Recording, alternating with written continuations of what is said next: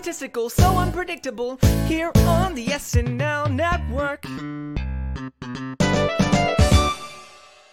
Yes, that is right. Hello, everybody, and welcome to the SNL Network's Roundtable for the Lizzo episode of Saturday Night Live. My name is John Schneider from the SNL Network. So happy to be with you on this holiday weekend, no matter what you are celebrating. I hope you celebrated this wonderful episode of SNL that we have. I cannot wait to hear what our panel thought of the episode. We had a great hot take show on Saturday. We broke down all the sketches, so make sure to check that out. But this is the show, the Roundtable, where we dive even deeper into all the best moments and sketches of the night and talk about the moments that we really want to talk about. So introducing who we have here tonight. She hasn't joined us on a roundtable in a while, but she is a frequent guest of Hollywood Dish. It is the great Morgan Kaloran. Morgan, how are you? Hi, guys. How are you? I'm good. What's new with you? How is Chicago going? Chicago's great. The weather is a little misty and cold, but hopefully spring is going to be coming soon. But yeah, everything's good over here. Yes, I was watching the Cubs game before, and they said very cold in Chicago tonight. And I was like, okay, Morgan's joining us. So I got my Chicago fix in a little bit. Always great to talk to you, Morgan. Looking forward to getting your thoughts on SNL this week. And of course, joining us as always to talk about the show, it is at SNL Has a Cast, as his name says. It's Andrew Haynes. Haynes, how are you? I'm doing fantastic. I had an incredible comedy weekend on Friday night. I got to see Martin Normand, and big shout out to Sean Murphy, the guy that opened for him, just had a fantastic set. And then on Sunday night, I got to see the inimitable Chris Rock, which was amazing. I had wanted to see Chris Rock probably, since 96 or something. And this was actually my first time. So the only comedy disappointment of the weekend was this episode. Oh, okay. Whoa. Taking a curveball in there. That did not expect that at all. I was going to ask, did you go up to Chris Rock at all and say, do you want to talk about anything? Yeah, I caught him after the show. It worked out. It went fine. Yeah, because I'm still waiting for him to talk about it. So, Chris, if you want to come on and talk about it, let us know. But yeah, that sounds like a great weekend. Interesting you didn't like the episode. All right, Haynes, I can't wait to debate this with you because I thought it was a lot of fun. Bill Kenny joins us, as always. So great to talk to him about Saturday Night Live. Bill, how are you? I'm doing well. We're full into baseball season here, and we're winding down SNL, so it's a great time of year. Haynes and I have to be off in a little while here to get our rivalry going, so Dodgers Braves at 10 o'clock. So, all right, we'll try and get you guys done in time. And of course, if you're joining us in the chat, we want to see your comments throughout the night as we go through the sketches on this episode. But yeah, I mean, this announcement that we got for this episode was, Lizzo was going to be coming on the show. Obviously, Lizzo has been a musical guest previously on the show. She was the musical guest for the Eddie Murphy episode in 2019, which, the billing, naturally, people in the world, they know Lizzo. It's a big name, but the billing for that episode clearly was, Eddie Murphy was hosting the show. It was a big deal. So, Lizzo naturally overshadowed in terms of the SNL community for that episode. But obviously, the cast, the production saw something in Lizzo that they said we have to have her back at some point to host, and she was finally here. So this was something that we had heard about for a while, and she was booked for the Easter show. So Morgan, what were your thoughts when you heard that Lizzo was going to be hosting SNL? Well, Lizzo, herself, is just so authentic and fun. So I knew that, when they chose her, that she was going to just, come in full force and just kind of, be herself and just go for it. I feel like she's such a risk taker, in her music and also just, personally. And she's so confident. So I was really excited to see, how she was going to be acting and doing some comedy, and she did a really good job, I thought, but we'll dive more into that later. But yeah, I was excited when they announced it. For sure. I think that was the main thing that I took away from this episode was I didn't know what to expect. I knew that she is obviously a performer and has a lot of fans, but her confidence in terms of the roles that she portrayed and everything like that really stood out to me from this episode. So Haynes, what were your thoughts? I mean, before we get into the episode, what were your thoughts on Lizzo being booked for the show? Well, I thought it was a perfect choice. So she's exactly the type of confident, fun, energetic, just truly magnetic personality, the perfect type of person who should be asked to host. So I think it was a perfect choice to ask her to host. I expected it to be a lot better than it was. I thought her performance during the Eddie Murphy episode, both those performances were amazing. I love Lizzo. I think she's so awesome. I was tweeting about how Not enough. I just thought that listen, her performance isn't my fault. I thought that but I thought that I was looking forward to this so much, and I actually, I like breaking as much as the next person can when it's really genuine, but I think I like it when, something's kind of going wrong in the sketch that's creating a certain tension, and maybe people are actually like trying really hard not to screw up. And that's where like the laughs are coming from. Watching another cast member try and keep it together as, a prop has messed up or something. I actually wonder if her confidence was part of what led her to take this a little bit too casually. I mean, it sounds weird to say that maybe, you would think like you can't have too much fun on SNL, right? That's like, I think that would be the case, but she was just breaking so much.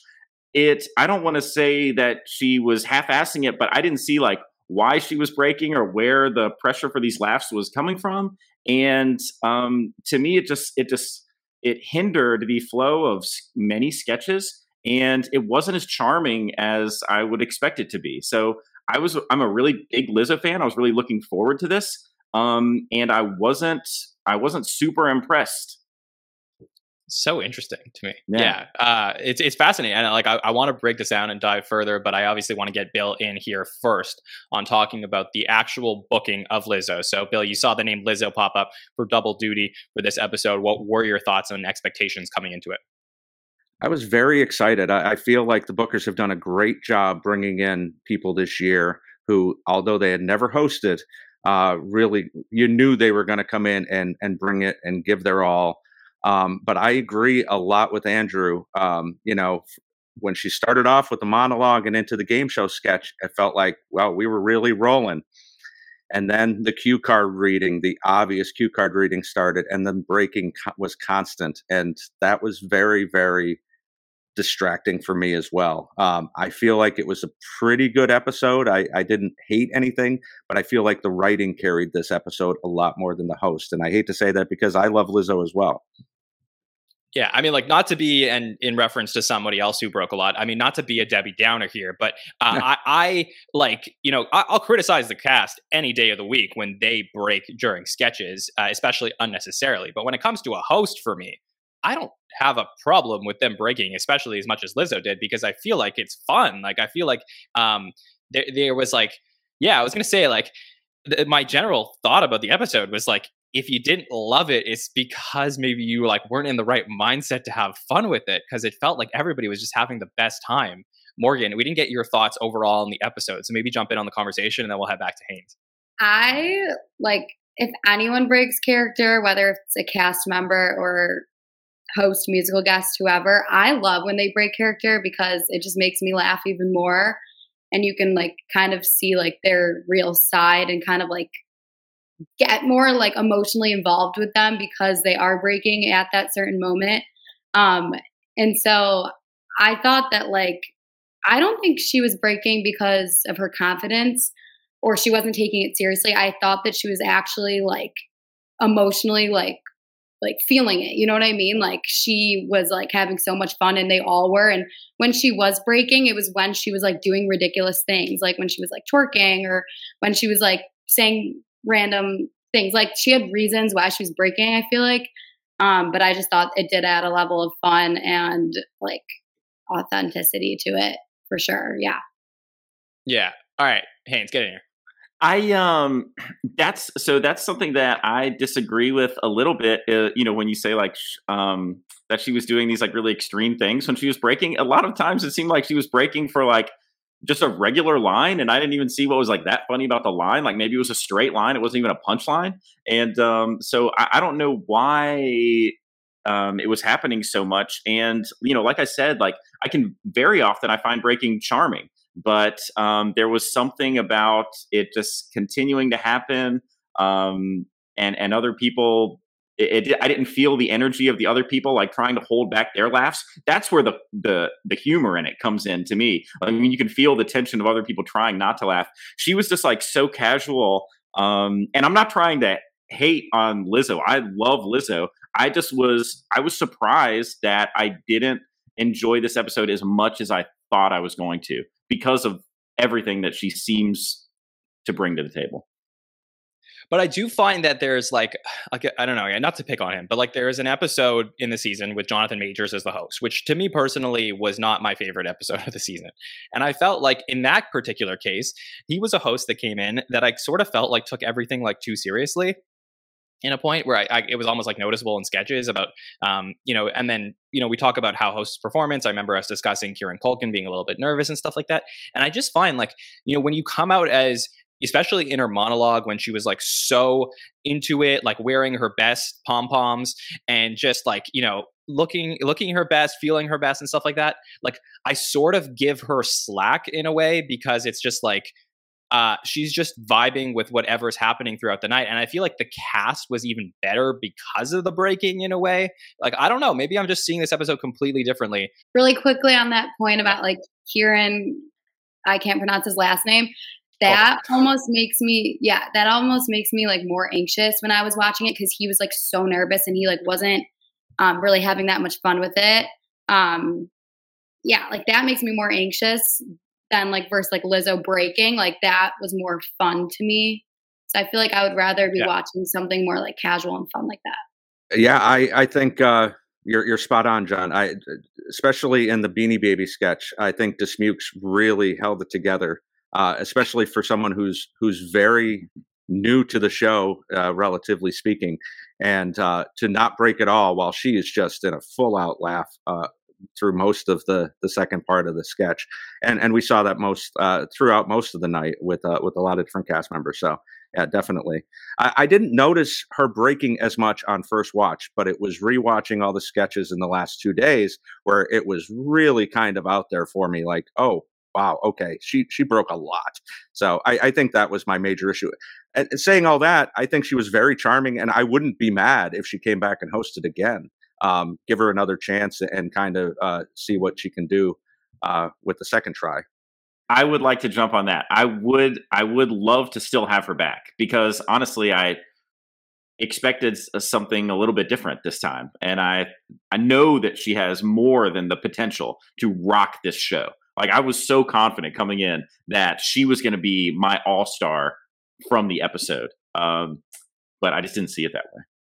Yeah, for sure. And obviously we have our MVP voting coming up at the end of the episode. So we'll let you know what the audience thought if she was their all-star. But I do have a theory about episodes like this in general. And this is an episode, like I said, I would describe a lot of the sketches as very fun. Some of them made me laugh, but a lot of sketches we talked about as being a little bit more fun than funny. And perhaps that goes into, Lizzo breaking, some of the cast breaking, all this stuff. And my theory is that these are the types of episodes when you're watching them live that you need to watch with a friend.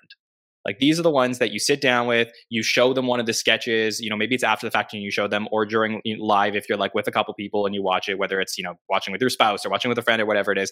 And I feel that really adds to the experience of watching the show. Because then you just feel like, oh, wow, like this party is happening and we're a part of it and it's really, really cool. It's not like that for every single episode, but I think episodes like these in particular, it is. Okay. Let's talk about the cold open that we had from this episode. So this cold open, as we always do on the roundtable, we like to talk about what kicked off the episode. And it was interesting for me. I mean, I saw that we had an Easter-themed cold open. Thought we were going to get something different, but it was really packaged as an impression off. And it was like, okay, who can we grab to do certain impressions? And I'll just say off the top, before we get our panel's impressions, our panel's opinions, that some of these impressions worked a lot better for me than others. So we can't help but comparing as you roll through them. So Morgan, I'll start with you on this. Anything stand out to you that you'd like to talk about from the Easter Wishes cold open? Well, first off, I love Bowen. So I love when he gets a chance to like really like shine and stuff. So I'm happy that he kind of like carried the sketch.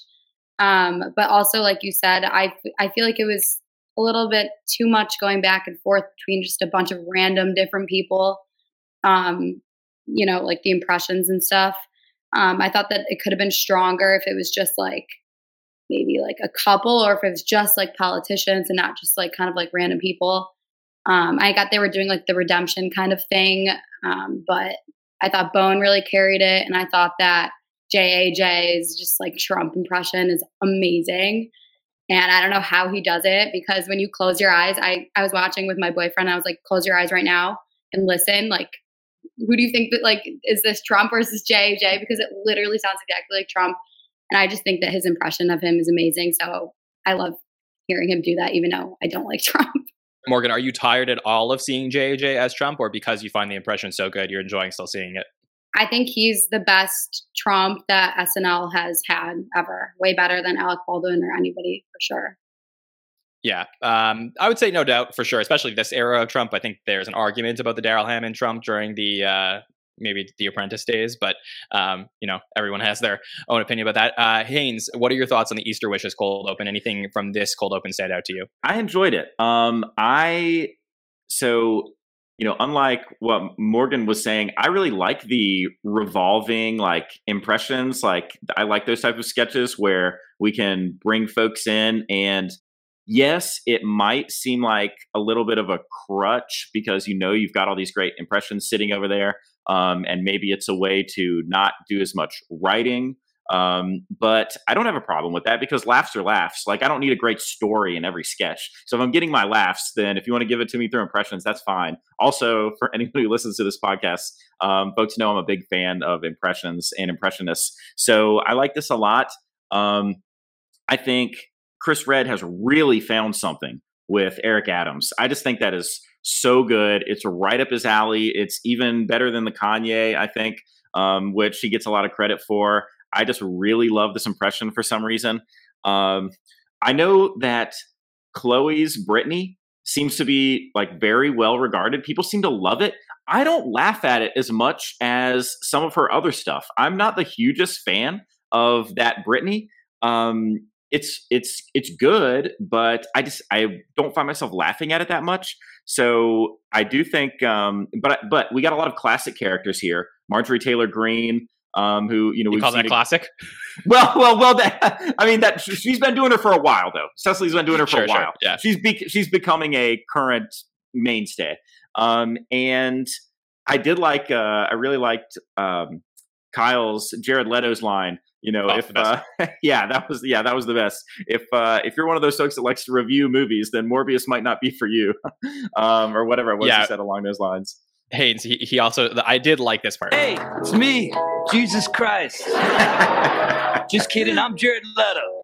That was funny. That was very good. Yeah. It was very funny. Yeah. And gosh, what was there? I feel like there was something else that was popping out about this. Oh yeah, as Morgan said, talking about this Trump impression, we talk like we're tired of the Trump stuff, or at least it felt that way at the end of Alec Baldwin's run.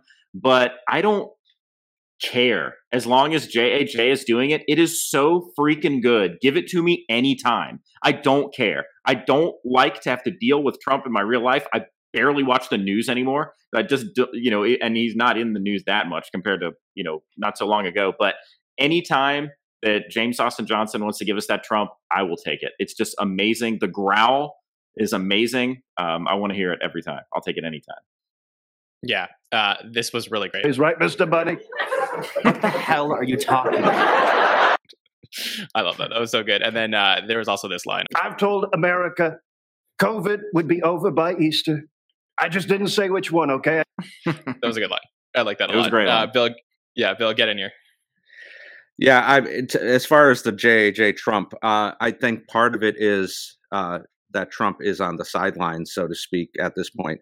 If you talk in 2024 or 2023 when he's running, I'm going to have a lot more problem with seeing it every week and having head shoved down our throat. Him living on an island in Mar-a-Lago, let him, bring out the impression every week because it's that good.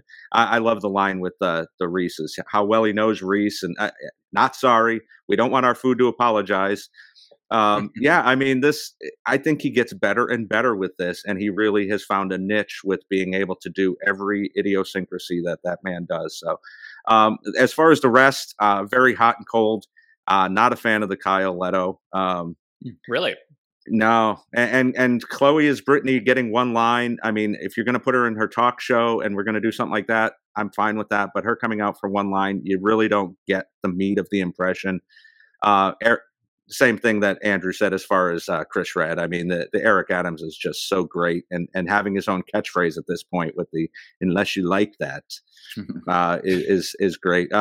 Kate is Fauci, but yeah, I mean, some of it I could have done without. It was 8+ minutes again, so yeah. I mean, I feel like we see this too much. I'm good with impressions, but find a better setting for it.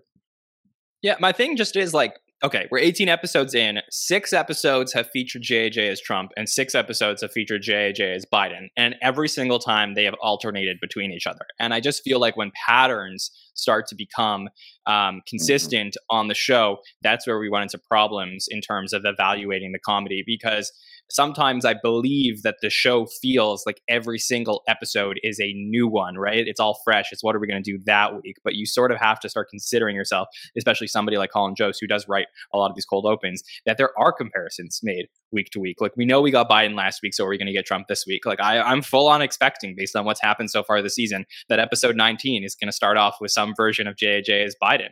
And, you know, like, I want to be surprised. I want to be, especially when you open up the show that way. So, I think that would be my one criticism there. And it's not of JJ as Trump at all, but it's just about the logistics behind it.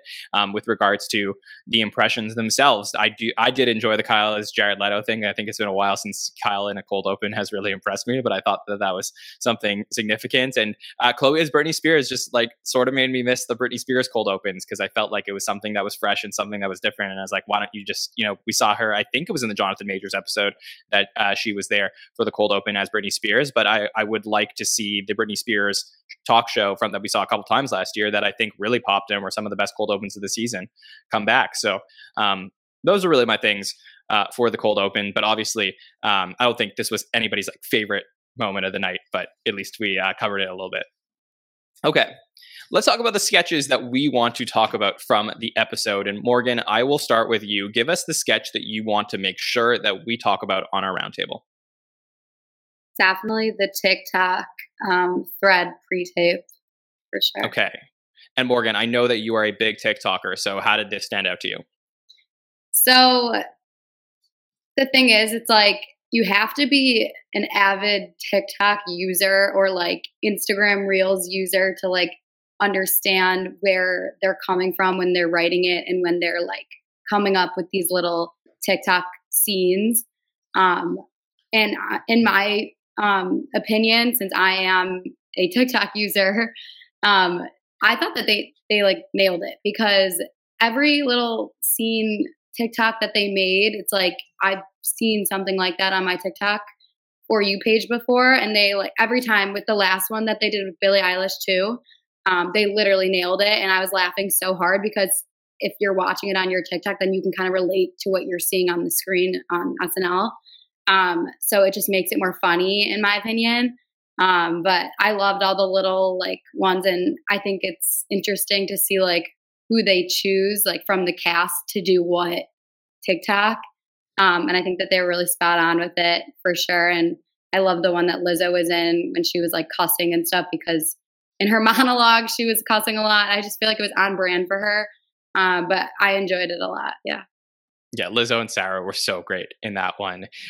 Haynes, I sort of feel that the TikTok pre-tapes are this era's movie auditions, right? Like when you used to have the Back to the Future auditions, and then everybody would come out with their different impressions. Like now I feel like this is the version of that where like, let's get every single cast member on screen doing something funny. That's not a bad point.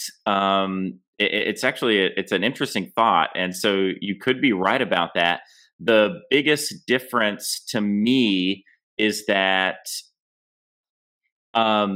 those movie auditions are some of my favorite sketches. I love that vehicle. I love that vehicle. And maybe I should. So I haven't disliked any of these TikTok sketches, but none of them have been like big time favorites of mine. Maybe I need to scroll TikTok more, because I do get some of the references, but I'm not. If every single one is supposed to be a little mini parody, then I'm not getting all the references. And with the movie auditions, I generally did get every single reference, So maybe I'm missing if I was getting a little bit more of the references here, then I would be laughing harder. I don't dislike them, but I do think of those movie audition sketches as like some of my favorite vehicles for impressions. So this was funny to me, and it did have a little bit of a story arc, with starting with the kid was supposed to be studying for his LSATs, and then of course one of the TikTok characters, James Austin Johnson, as his father, actually ends up in his room. So yeah, pretty funny. Yeah, and I guess the big difference here between that era doing the impressions and this is I actually feel like this era isn't as strong impression-wise as that era. So that's probably the reason that this works better. I think the only impression off that we really had this season, of course, besides all those cold opens, is the Rami Malek episode. They did a game show where they had a bunch of impressions, and that was really impressive. But besides that, I mean, I think that they used up everything they could there on that one, and we haven't seen it since. Bill, what did you think of the TikTok pre-tape? Pretty similar to these guys. I really enjoyed these. As I said the last time, I think I was on the Billie Eilish when we talked about TikToks, and my experiences watching the cat and dog videos with my daughter and scrolling really quick past anything that might be inappropriate. So I don't get all the parodies either, but I find this hilarious, and I love Bowen doing Tom's Diner. Punky explaining your while in her writing it says they're misspelled incorrectly. So there's a lot of little stuff in this that you can. Did you see, by the way, that the real Punky, not actually Punky, but the person that Punky was portraying got like really mad at SNL for not paying them to use their video in a copy of their video. Yeah, now TikTokers are getting upset about that. So. Oh my goodness, yeah. So, but yeah, I mean, this worked for me. And if you're going to get the cast in a bunch of stuff.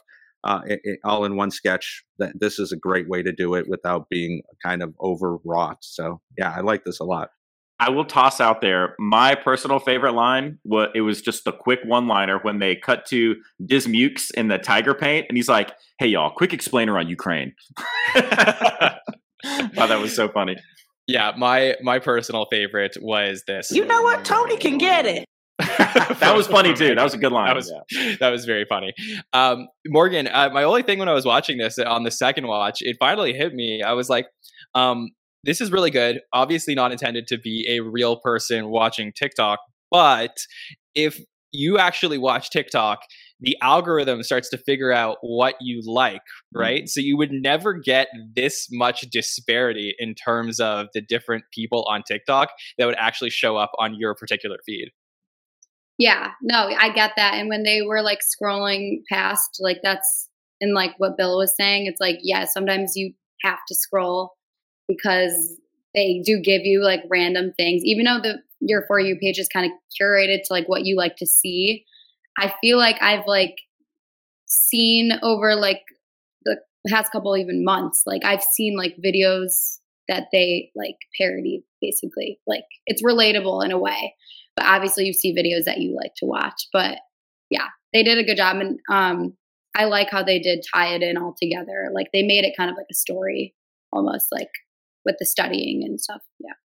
Yeah, for sure. My algorithm just consistently gives me golden retrievers running in fields. That's just to like, I can't, I mean, I'm happy about it, but I can't escape it.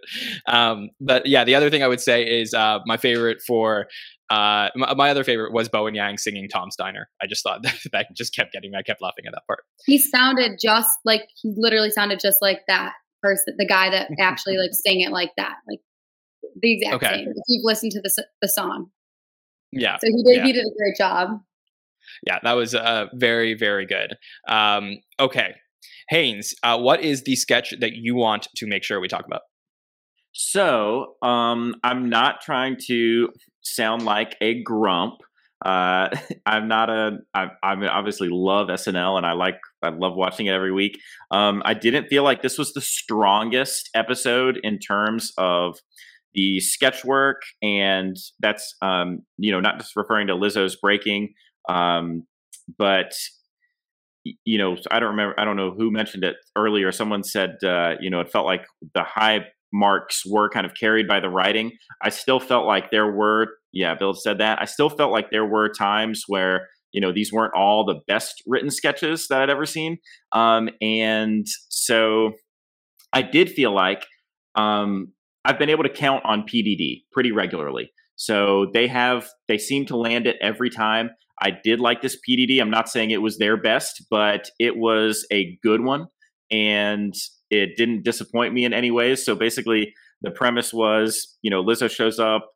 They want to pitch a sketch, and of course, she decides she needs them to write 2 new songs because she doesn't have songs for her performance. And then, of course, she's very serious about it. And we realize why when Dismukes shows up and threatens to kill her if she doesn't succeed in this task. So all of a sudden, the guys are trying to write songs for her, and she's like, "I need a powerful black woman's anthem," and they're like, "Well, I don't think we can do that. Maybe we could do like powerful white man's anthem." No, let's not do that. And I love the little theme of her kind of maybe having a crush on Martin. She pukes when he mentions that he has a girlfriend after she had called him hot or sexy earlier in the bit, and then of course it all culminates in she grabs their sketch idea for a horny zookeeper and turns it into this bop that is totally fun and a little bit catchy, about being a horny zookeeper. So I really enjoyed this. It was classic PDD, and it was a great few minutes of TV, I think. Yeah, 100%. I mean, I definitely feel on the second watch, to me, this really, really stood out as something that was very funny. And I think that the complaint from some of our panelists, again, on Saturday was just that, feeling in the office is becoming a little bit tiring for some people. But I felt that cutting to the music video really changed my opinion about what I saw, that they actually went and executed on the concept in the end. And that made this a lot better. So, Bill, what did you think of the PDD short? They're listening to me. They're staying in the office for the rest of the season. Damn it. Thank you, boys. I love this. This was fantastic. Love all the different songs that they try to do. I got my blue jeans and my bottle of Jack. And the twist, I mean, Dismukes comes in, nice the first time and then says he's going to kill. And you don't know it's Dismukes, until at the end where she goes, "Well, I guess Andrew Dismukes is going to kill me." Like, you think he's playing a role, you know what I mean? At least I did. So that was a great line. This was great. They keep up their hot streak with another. I never get disappointed when I see these guys. So very, very funny bit. There was a lot of songs that were specifically suggested, but this one, "I got my blue jeans on and a bottle of Jack." That one really made me laugh. That was so good. Morgan, what'd you think of it? I thought it was hilarious. I love when they air the PDD and not save it for a cut for time, because I feel like they were doing that a couple times, and I was like, that's so annoying. But because it's a good break in the show, honestly. When you think you're going into commercial break and then they do PDD, you're like, yes. But I thought that was really funny, and I thought that when they were suggesting all these songs, none of these songs were on brand for Lizzo, which made it even more hilarious in my opinion. And then I do agree with you, John, when they cut to actually executing it with the zoo idea. That was fun, and I feel like they kind of did that with Taylor Swift also, when they kind of did a music video song with her with a musical guest. I think that they can always utilize them in a singing form for that, obviously, which was exciting to see. I have a question for the panel. Okay, so you put yourself in the position of Lorne Michaels and the producers in the off season, and you realize that you can bring one of the Please Don't Destroy guys into the cast.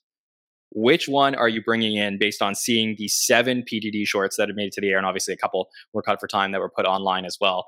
Haynes, if you had to pick one between Martin, John, and Ben, which one are you thinking right now? Not to sound racist, but I always go for the redhead. Gotta be Ben. Gotta be Ben. All right, just because of the red hair or anything else? No.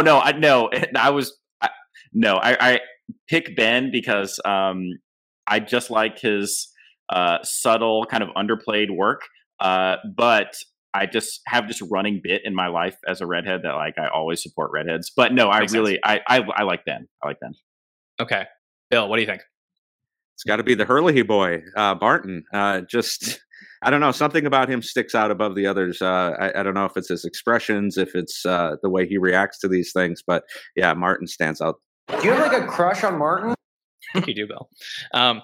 Yeah. So, We actually have seen some of them like appear in different, spots for sketches throughout the season, except for John Higgins, who was actually cut from an update piece a couple weeks back. But I think they are, testing the waters, seeing who really fits well.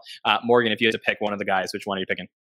I agree with Bill on Martin. I think that they're all so hilarious, but he stands out to me, and I think he's the funniest out of the group.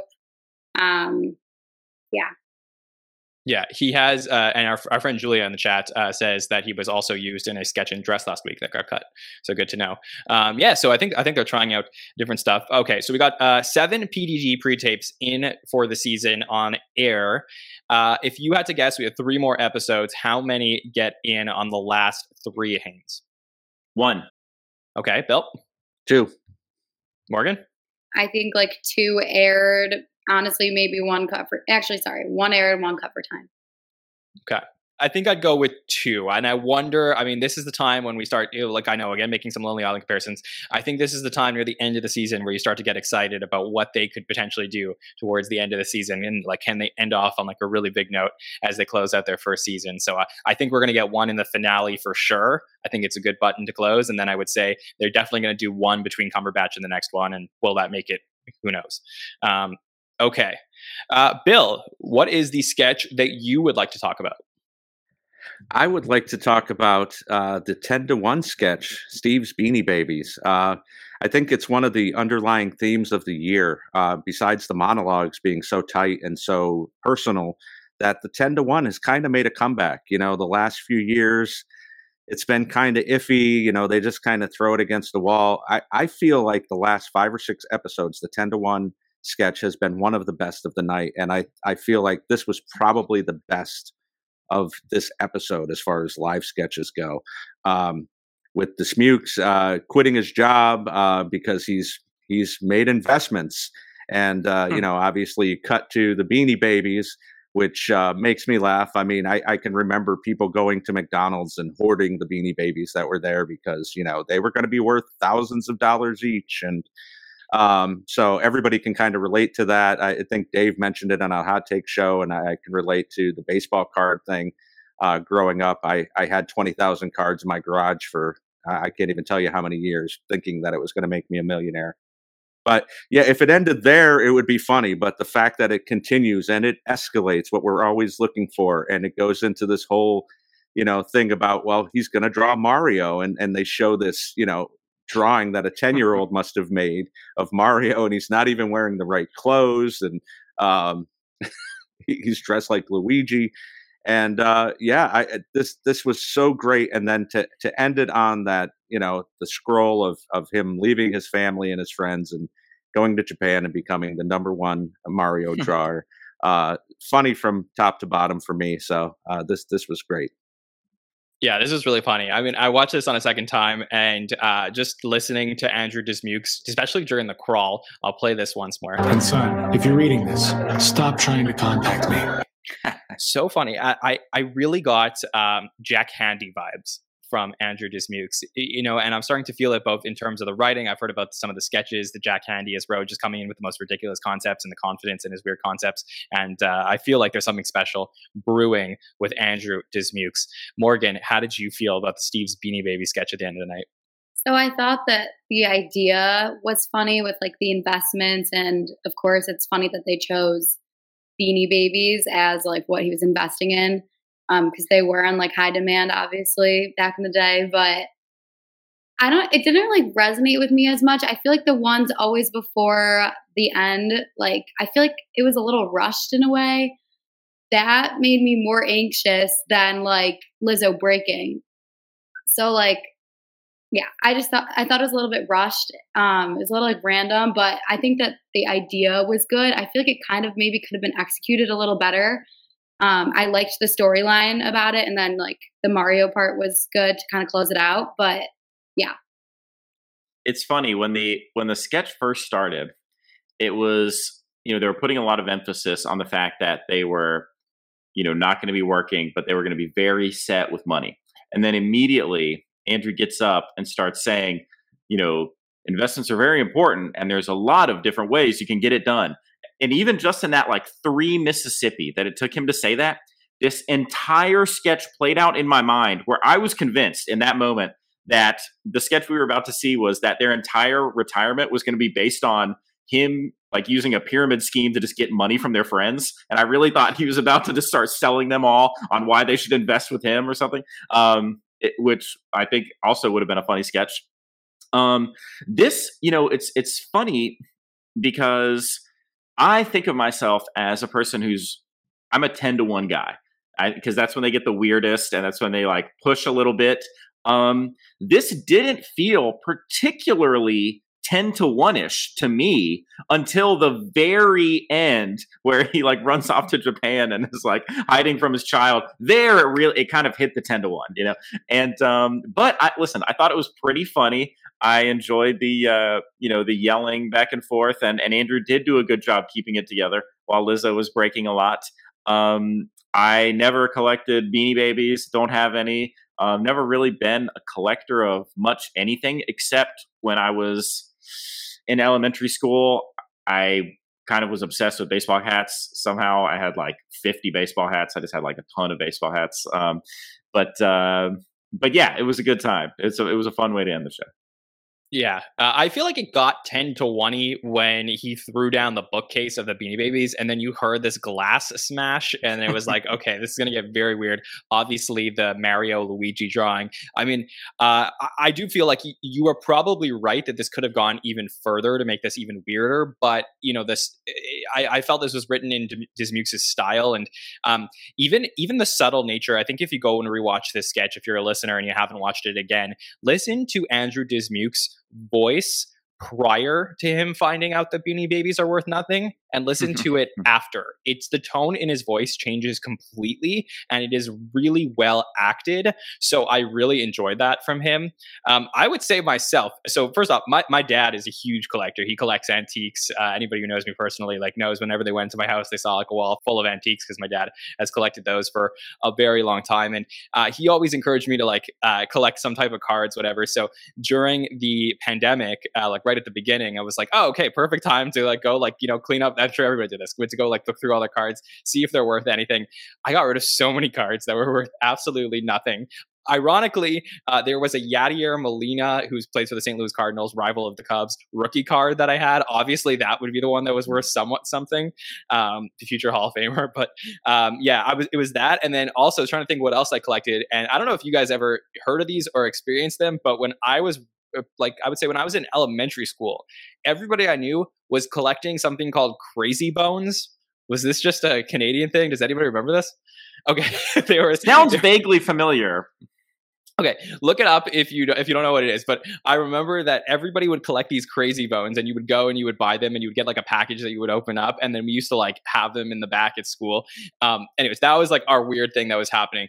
But we did ask our audience. We wanted to know what types of things did people collect that they really felt they would have a fortune of. So I'll read out some of those options.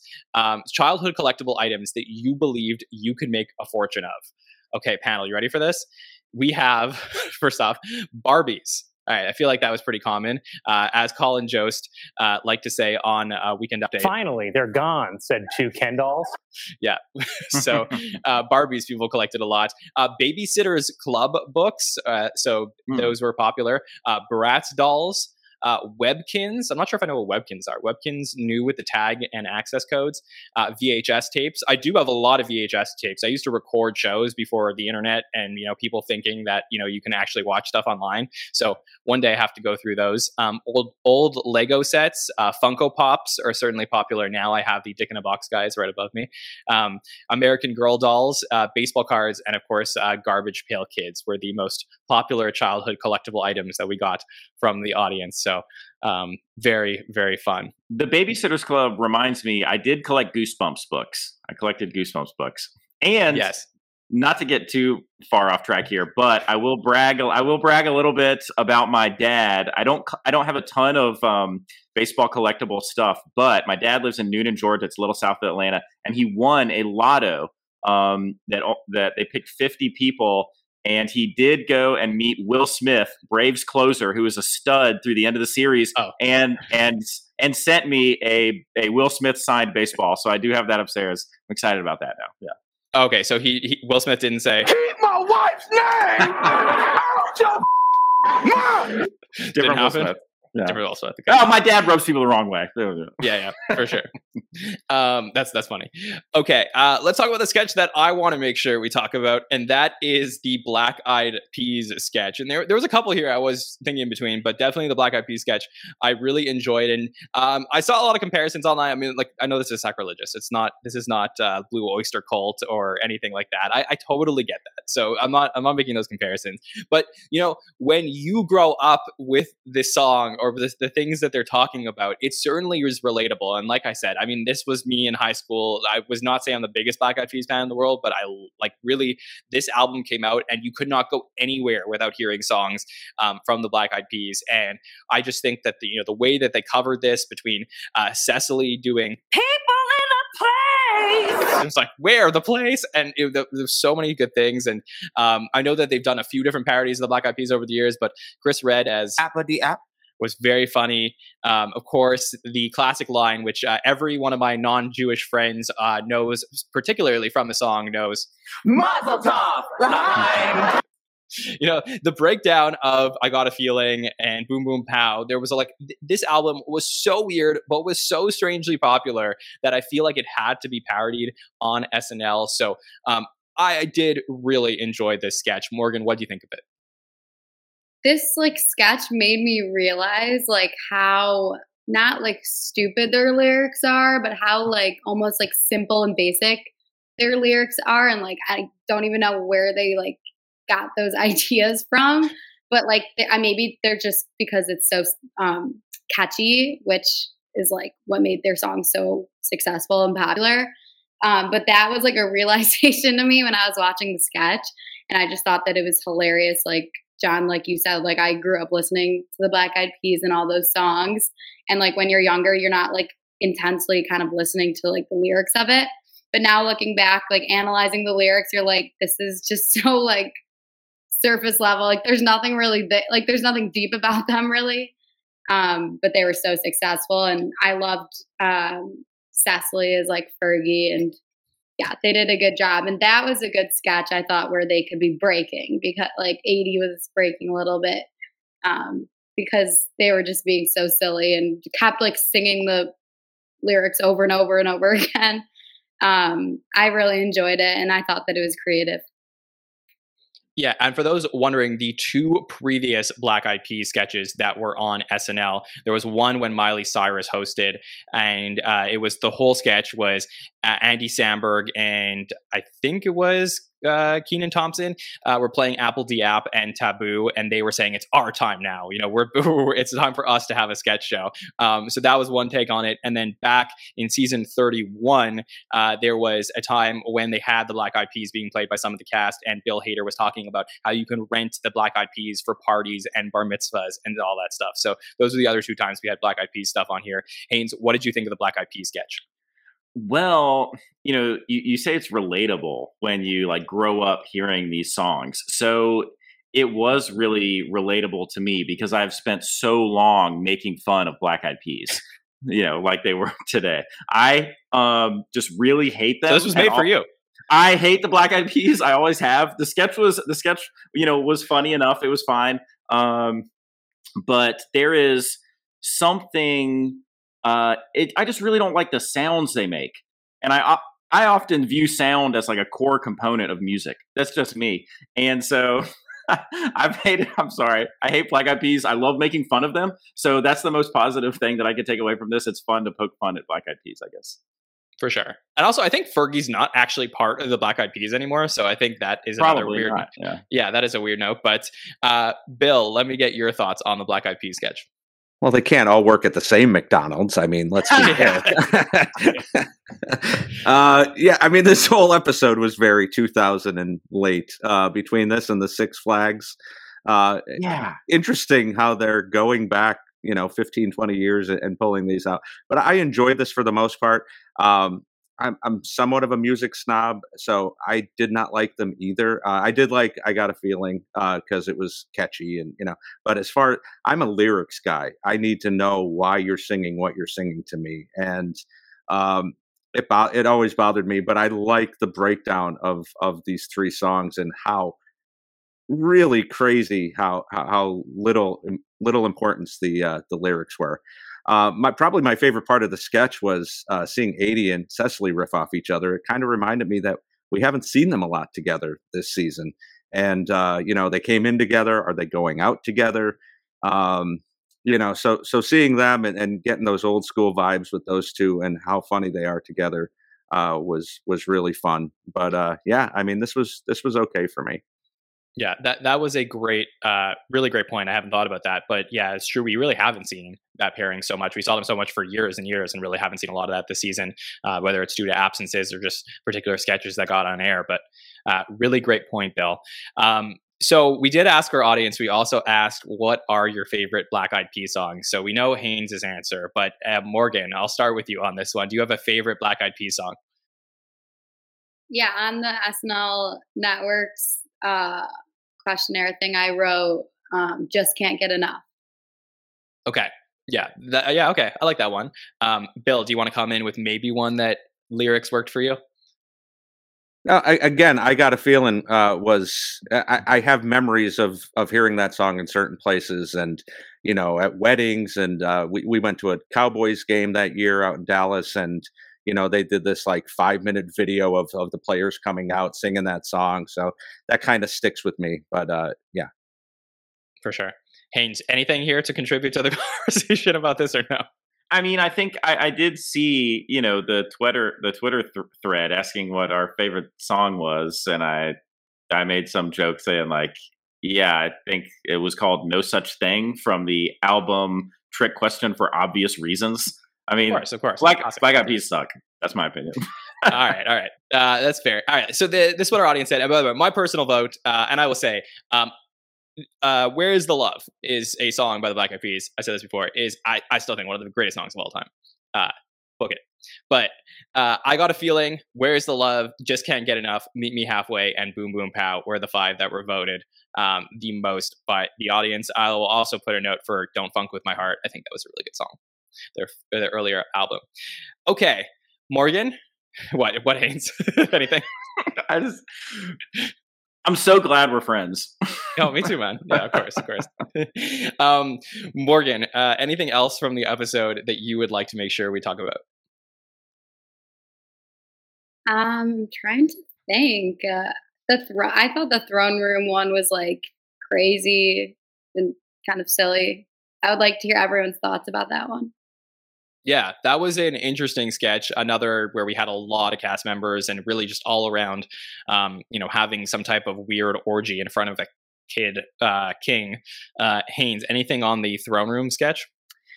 Yeah, this was one of my least favorites of the night. It just never really did anything for me. Dismukes was kind of funny as the little boy when he stood up and was getting spanked.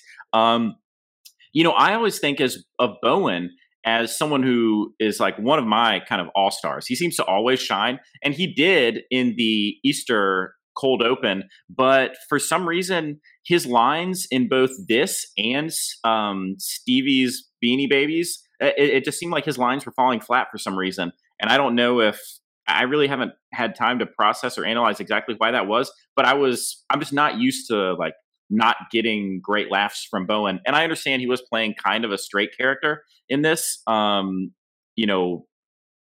He obviously, the jokes really weren't supposed to be coming from him, but his reactions, I don't know, something was just missing here.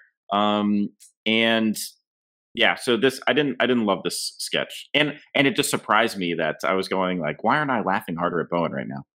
I think he was trying not to break, because if you go to his Instagram, he posted a dress version of this sketch. He posted about a minute and a half where him and Cecily were just like cracking up the entire time. And I think for air, he was just like trying to peek at it. He really focused in and maybe overtoned himself down.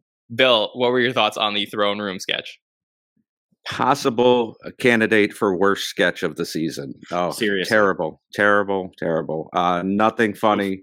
I'll say the same thing Andrew said, but for Chris Redd. When Red can't save a sketch, there's no hope. I think the only thing I even mildly chuckled at was Kyle, of all people, running around as the imp. and his little silly giggle. But yeah, nothing funny here at all. Wow. So didn't work for me. I will toss out. I had to look up the word puckish. I was excited to learn a new word. I did not know the word puckish, so I learned a word. So it was educational for me.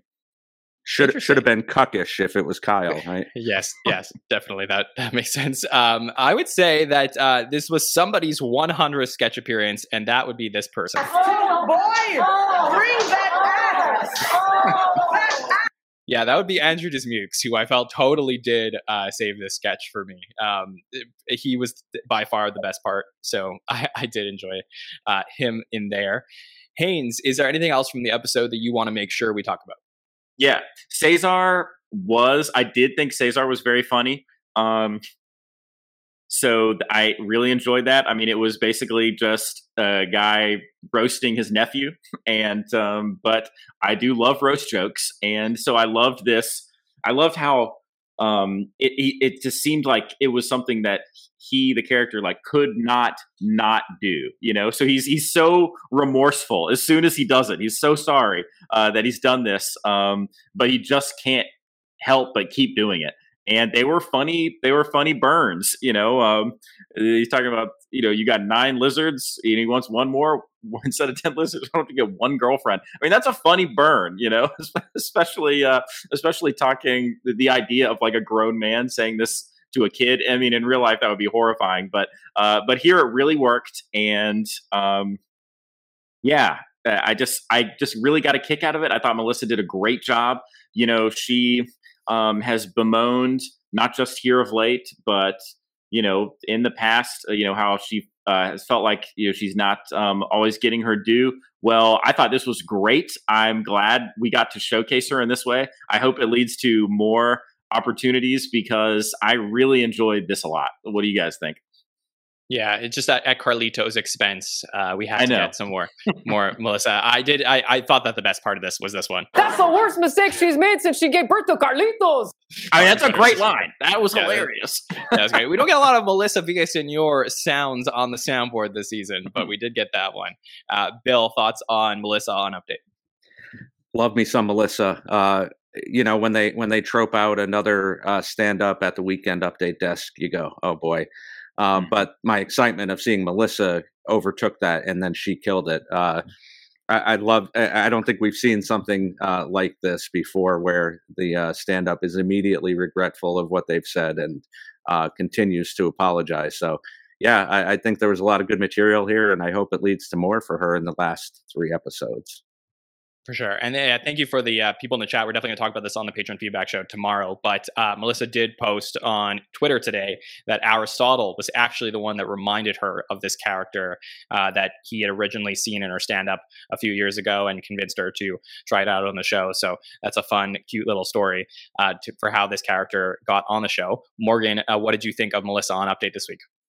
Well, that little story, I feel like made it so much better that she's like done this one before, and then she finally got to like do it in front of a huge audience live.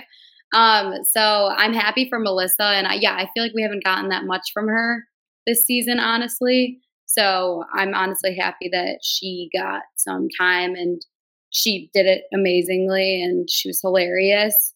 I did see that there was like a Baby Yoda with Kyle and Baby Groot with like Lizzo cut for time for Update. And I'm like so upset because that's one of my favorite Kyle characters is the Baby Yoda. So I'm a little sad that did not make it on Update, but hopefully we'll get that before. I need to hear more about that because I hate that character. I just think Kyle himself does it so funny, and like with the little hands, and I don't know, he's so good at it. But yeah, hopefully they'll do it before the end of the season. It's funny, Bill and I agree very often on stuff. I am 100% with Morgan on this. I know Bill hates this character. I've heard about it before, but I think it's funny too. I really actually love the Baby Yoda character. Oh hell yeah. Yeah, I think this is one of the most polarizing characters that have ever been on SNL, I think. So it's so Kyle. It's just so Kyle. Yeah, he's definitely a polarizing cast member. Bill, anything else from the episode you want to make sure we talk about? Well, I want to talk about what we didn't see on the episode, and that was Gilbert Gottfried tribute. We talked about this last year when Ann Beats died, and this strange direction that SNL has decided to take, where they don't really give tributes to a lot of people on the show, and I'm not really sure why that is. I know it's a comedy show. You don't want to go too dark. You don't want to go too sad, but I feel like giving 60 to 90 seconds to a cast member, regardless of what era he was in, regardless of it not being considered a great season, I feel like they should have done something more than a placard for him. So I recommend to anybody listening, either go on YouTube and look up Gilbert Gottfried SNL, go to Peacock. There's some really funny sketches, and season 6 is not quite as bad as people make it out to be. So he's not just the Aflac duck. Go back and watch some of his funny stuff on this show. Yeah, I'll piggyback off that. And it's not just that he was a cast member, but you think about his impact outside of SNL, and he's just such a freaking original. Like, there's no one like Gilbert Gottfried. There really isn't. And he's a real stand-up. Like, he was working till the day he died. Like, my sister saw him, last year. And he's just, I just think that he was an amazing, amazing, amazing person. And it would have been nice to see a little more respect paid there. So everything Bill said.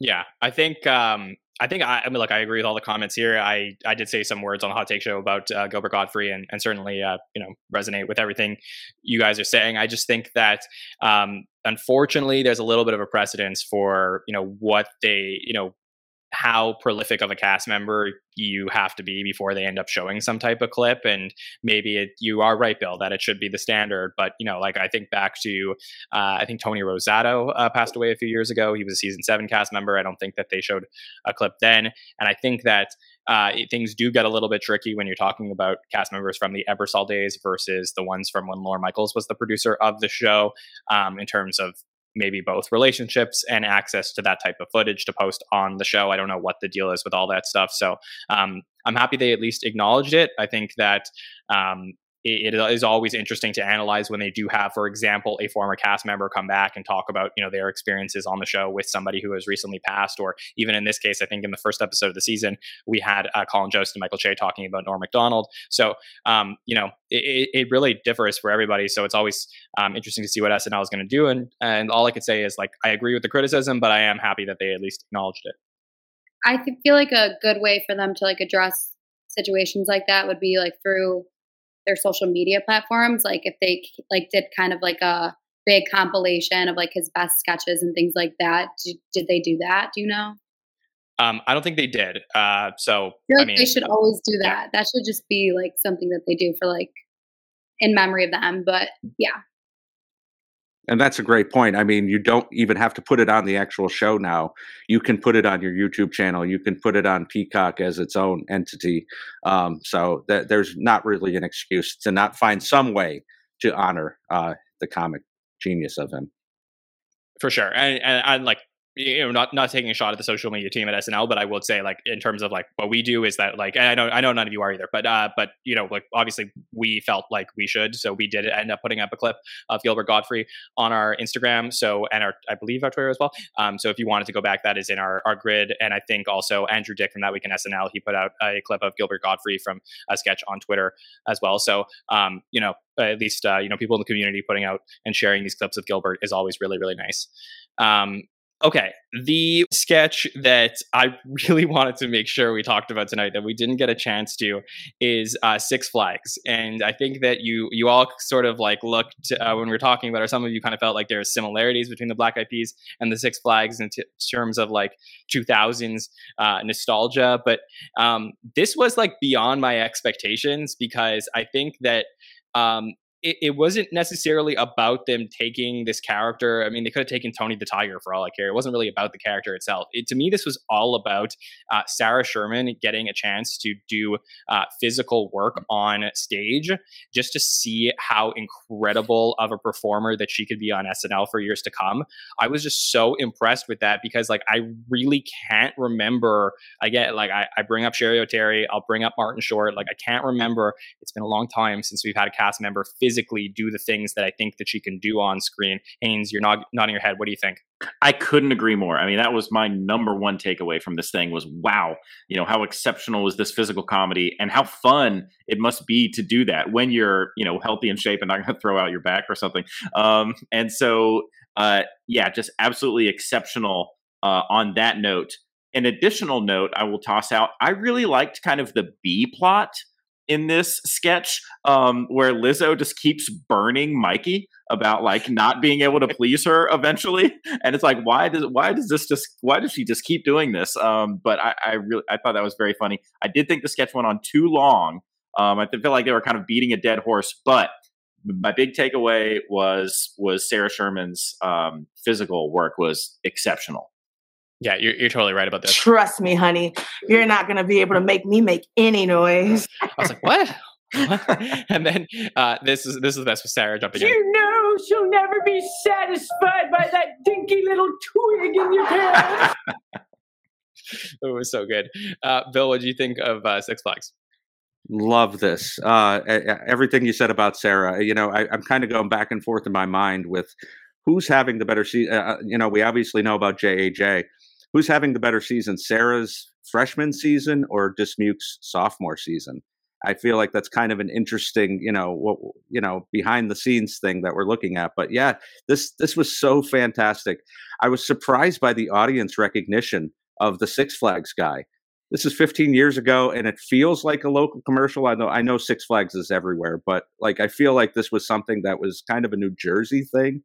So I was really kind of impressed by the cheers that the Six Flags guy got from the second, or Mr. Six, not a Six Flags guy. Yeah, this was great. Like Haynes said, went on a little too long, but otherwise fantastic.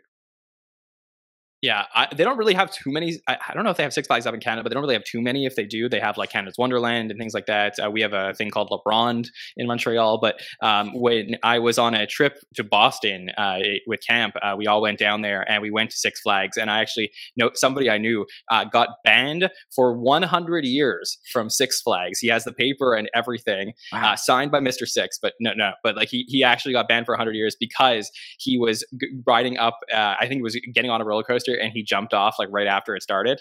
And yeah, he got ridden up. So that was like a pretty epic thing that like most people knew around our community. Anyways, that's an aside. Morgan, what did you think of Six Flags as a sketch? I agree with what everyone's saying, like on the Sarah piece. I think that she's a great addition to the cast. She's like different in a way than everyone else. Like she has that like, I don't even know how to describe it. She's like an interesting side to her. If you ever like see any of her other like social media or other comedy she's like done, it's like crazy stuff. So I thought that this role was good for her. And I did love the B plot like so much. I thought that was hilarious when Lizzo kept like burning him. That made me laugh a lot. And I also agree that it was way too long. And then they brought out like a bunch of other Mr. Sixes, and I thought that was just kind of like rushed also. Like we saw that for like a second. Like I feel like it was unnecessary. But yeah, overall I thought that it was creative and I liked Sarah a lot in this. That's an interesting like question about Andrew's second season and then Sarah's first. Like I feel like they're so different. And they've been in like they're such like different comedians and like people. So I can't really even compare them, but I think that they're both like doing really, really well in my opinion. And I think Andrew's like grown so much too this season. So yeah. Yeah, for sure. It's going to be really fun when we get to the end of the season and we do our postseason roundtables and postseason by the number show, and we talk about really who has had the best season. We'll obviously get community votes on stuff like that.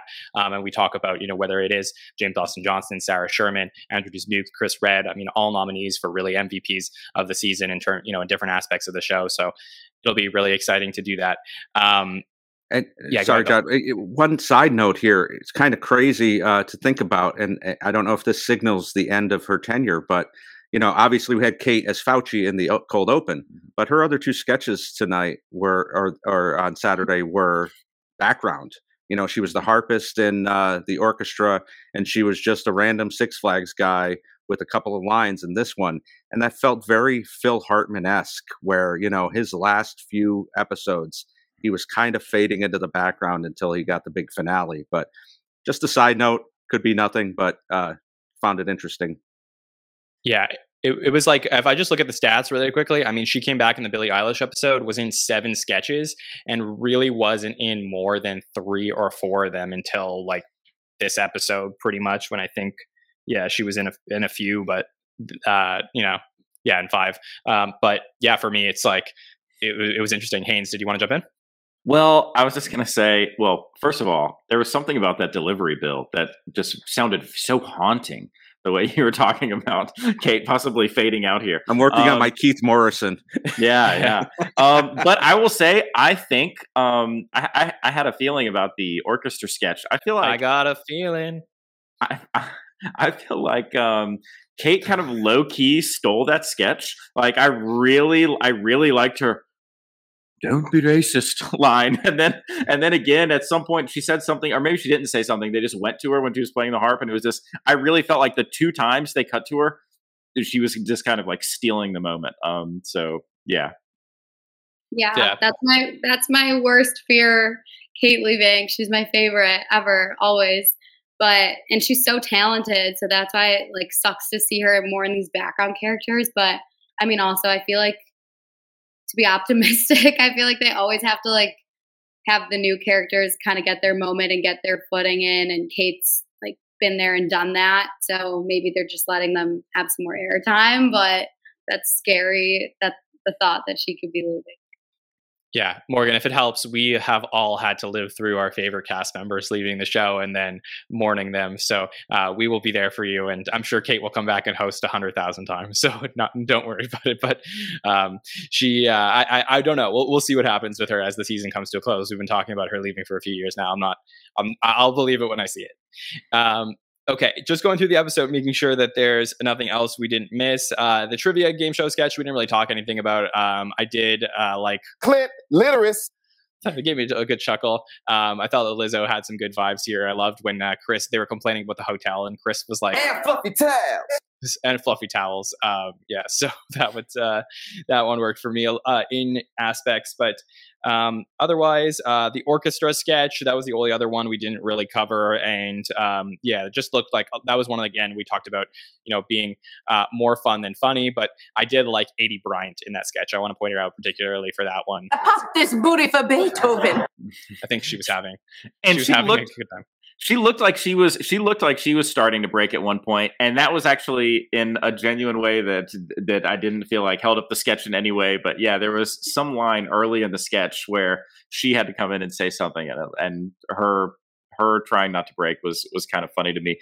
I will say with the what's that, or whatever the game show sketch was called, it was funny when I learned that Michael Che was one of the folks who co-wrote that sketch. The "Who made you the mayor of Gametown" just sounded like such a Michael Che line to me in the moment. When I was watching it, I was like, "This sounds like such a Michael Che line." I don't know why. So it was funny it was good to see that he was one of the writers there. Yeah, I think everybody brought in an orchestra. I laughed at Alex on rewatch, staring at Lizzo as she's twerking, and then Heidi with the line, "It's only 3 hours till the show." There was a lot of good one-liners as they cut to the different people. I liked the orchestra one a lot. It was creative, and it was a creative way to get a lot of them in it together, and they were all like kind of different. And that's when they were like breaking a lot. There was a lot of good one-liners in that, for sure. My only question is, why was Red's character from 1974? That was I so thought weird. he was playing undercover brother. I was like, what is happening here? Yeah, that was very weird. I do think that they were the only thing that was missing for me from this was this. That we live blue. I felt like there could have been something in there with Chris. So Morgan, anything else? Quickly about the game show one, is it just me or like I'm honestly really sick of the game show ones? I feel like the first sketch after the monologue for the past like 4 episodes, it's been a game show one. And when in the beginning, John, when you were talking about like a pattern, I kind of felt like that was like this is a reoccurring pattern. And it makes me like get the episodes confused because I'm like, wait, didn't I just watch? Like we just watched this. I think they need to tone it down on the game shows, honestly. But like this specific game show, there were a lot of funny one-liners and things like that. But just like the whole concept of the game show, I feel like it's just getting repetitive to me. But they rely on it heavily. There's no doubt about that. The way that I cope with it, because I kind of have some of the same feelings as you, Morgan. The way I cope with it is that, depending on what environment you're in, like there's many modes of transportation, but often there's one you rely on most heavily. Like sometimes I'm taking a bus, sometimes I'm in a plane, but most of the time in my environment, I'm in a car. Like the game show is just their 4-door sedan that like we're in all the time, but it gets you where you need to go. And so that's like how I'm coping with it. Yeah, I don't know if I can go deeper than Haynes on that. That's pretty deep, man. But I 100% agree. It's way too much. I will give them credit for trying different stuff. They're not trotting out a Jeopardy every week. They're not trotting out a Family Feud every week. So at least there's that. So and they're trying. This was very different from what we've seen as far as game shows. So at least there's that. Yeah, agreed. Okay, looking at this episode as a whole, obviously I said Andrew Dismuke's 100 sketch. Chris Redd's 300 sketch was the Black Eyed Peas sketch. So that is a milestone for Chris. Looking at these sketch appearances, I just want to make note of, we don't always read this out every week, but I just want to say like probably the most evenly spread appearances in terms of sketches for the entire cast. There's usually a very large disparity. I mean, Melissa and Chloe and Punky and James were only in 2. There was nobody in 1, nobody in none, unless you count Pete, obviously. But really, like everybody got a couple things. Mikey, Chris, and Bowen led the night with 6 things, but Keenan, Kate, Ego with 5. Like there was just a lot of really just evenly spread out things. So I think that people were talking about enjoying this episode. I think that's where that came from. Let's go to our episode MVP. Let's do that next. So I'm going to ask you for 3 names for your top 3 for the MVP, and then I will show you what the audience felt about the MVP results. So Morgan, who's your top 3 for MVP? I think Lizzo did amazing as musical and as host, and it was really fun to watch her. So definitely Lizzo. Definitely Bowen. I feel like he had a lot of shining moments there for sure. And maybe like Sarah, because I really did like the Six Flags one, and I think that was a good moment for her. Okay, Haynes, give us your top 3 for MVP this week. I think Dismukes. Mikey Day had a lot of strong roles, even in the throne rooms sketch, which I thought was just really not that great. I thought he delivered his lines really well. And then maybe I was also thinking about Sarah, even though the Six Flags was her big thing, but even in like the TikTok video, her like annoying laugh was very funny to me. So maybe eating the microphone. Yeah, so maybe I throw her in there too. Yeah. Okay, so Dismukes, Mikey, and Sarah. Bill, who is your top 3 for MVP? A little bit of mix of both. I'm going to go with Bowen, Sarah, and Dismukes. Bowen, Sarah, and Dismukes. Okay, let's bring up our MVP results on screen from this week at the show. If you ever want to vote in these, by the way, on our Instagram or our Twitter account, those will be up on Monday afternoons before our roundtable. And winning the night was Andrew Dismukes with 31.71%. I believe Haynes had Andrew Dismukes in first place, so great job, Haynes, there. We also had Lizzo come in second place with 20.73% of the vote. Big props to Melissa Villaseñor. I think it's the first time we've had her all season in the top of the MVP voting, but 9.76%. Bowen Yang comes in fourth with 7.32%, and Sarah Sherman comes in fifth with 6.10% of the vote. Okay. So I want to talk about what's coming up next with Benedict Cumberbatch and Arcade Fire. But before we do, we did ask the audience as well. We asked, who do you want to see pull double duty next? Okay, so obviously we had Billie Eilish and Lizzo do double duty. We asked, and you could include anybody who's already done double duty. So we said, who do you want to see do double duty next? I'll go around the panel and ask you for one pick. Morgan, do you have a pick? I think Miley Cyrus would be really good. We've seen her, like, obviously as musical guest, but then we've seen her do some appearances in sketches, and I always think that she was good. So obviously a double would be like great for her. Yeah, for sure. A return to hosting for Miley Cyrus. Haynes, what are your thoughts? Any double duty you would like to see come up? Paul McCartney. Oh, that would be an all-timer. Yeah, that would be a great pick. Yeah, for sure. Paul McCartney never hosted the show, but obviously has a lot of lore. I would say a Hall of Famer, an SNL. And he's pretty good with his acting. I feel like he delivers his lines in like a very cheeky way. It's funny. Yeah, that would be very epic. Bill, a pick for a double duty. Obviously, Black Eyed Peas. Oh, of course. Yeah. No, I'm going to steal yours, John. Probably Justin Timberlake. We need him back. It's been too long. Yeah, bring that sexy back. Yes, of course. I mean, obviously, that is for sure. Apple Diap and Taboo, or Justin Timberlake, one of those. I think that would make sense. So this is what the audience voted on, and they said at the top of the list, Harry Styles to come in and do double duty one more time. Obviously, Harry Styles had a big weekend doing Coachella and with Shania Twain a little bit. So Harry Styles comes in with 30.21% of the vote. Doja Cat comes in second place, about 10.5% of the vote. Taylor Swift at 7.29% of the vote. We saw Taylor do it once. Donald Glover returned to the show, 5.73. Next up, a tie at 4.17 between Bo Burnham and Britney Spears, followed by The Weeknd at 3%, Megan Thee Stallion at 3%, Weird Al at 1.56%, and Rihanna at about 1.04%. So that would be very, very fun for who we want to see do double duty next. They usually do max like 2 a season, so I wouldn't be surprised if we don't get one until the fall, at least. Okay, let's talk about what's coming up next with host Benedict Cumberbatch and musical guest Arcade Fire. So Benedict Cumberbatch has hosted the show before. This came in 2016, in November of 2016, which is obviously notorious for other reasons and wonderful for certain reasons, Cubs winning the World Series and all that. But the Benedict Cumberbatch episode, not too many things that were that memorable from that. We had a Chad in that episode. We had a Gemma. And then obviously Chicago Cubs coming in. We had Church Lady on Weekend Update. So those are some memories from the first episode. I'll try, if some of our patrons are interested in watching that in our patron feedback group, we can watch the original one before the next episode. Benedict Cumberbatch also cameoed in the Tina Fey 2018 monologue, which had a ton of guests came in to talk about wanting to replace Keenan on the show. And of course, musical guest Arcade Fire, who's been on the show a ton of times, always a really fun guest and most notable in terms of our community for new cast member or Arcade Fire. Okay, let's talk about our expectations for Benedict Cumberbatch. Morgan, what are your thoughts? It's not that I'm not like a fan of him.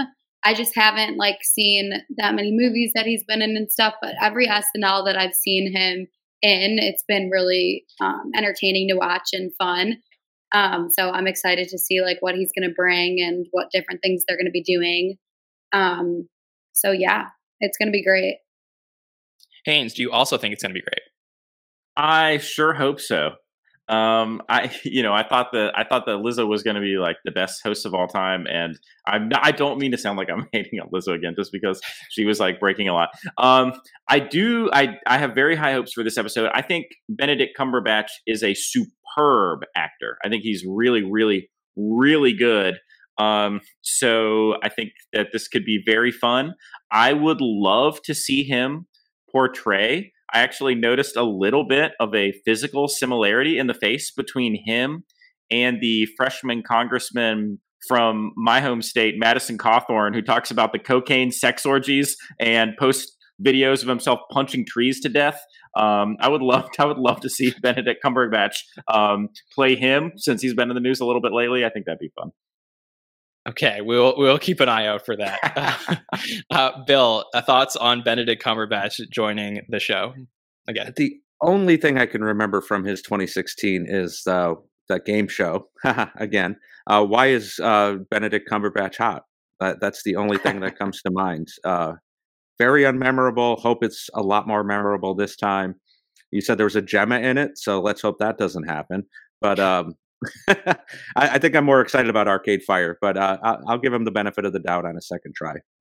Yeah, I think people were slightly underwhelmed with the announcement, if I could be completely honest, from what I had heard, just general consensus. But I think that people, obviously, who are huge Marvel fans, seem to love him as Doctor Strange, and he seems to fit that role perfectly. So I do think that it was a weird time. Obviously, SNL was flying on, was doing pretty well at that time in comparison to what was happening at the world. I think that season generally was pretty well regarded in terms of some of the stuff they were pulling, and became very tiring down the road. But I think that this is a lower stakes moment for Benedict Cumberbatch to come in and host the show, not in the middle of an election cycle where everything is just being crazy. And I think there's a lot of potential here for these new writers to come in and write for somebody who could definitely play weird and really like a method actor. So I think there could be some fun here with Benedict Cumberbatch. But of course, before we get to that episode, we have some more shows coming up. So if you missed our hot take show, or you're just catching the end of our roundtable, make sure to go back and check out those shows. Really fun, breaking down everything from the Lizzo episode. We have one more show talking about the Lizzo episode, and that show will be tomorrow night. That is our patron feedback show. So we have two patrons joining us. We have the great Casey Killingsworth, who is always joining us in our chats and joined us for a couple patron feedback shows and a Superfan takeover back in the day.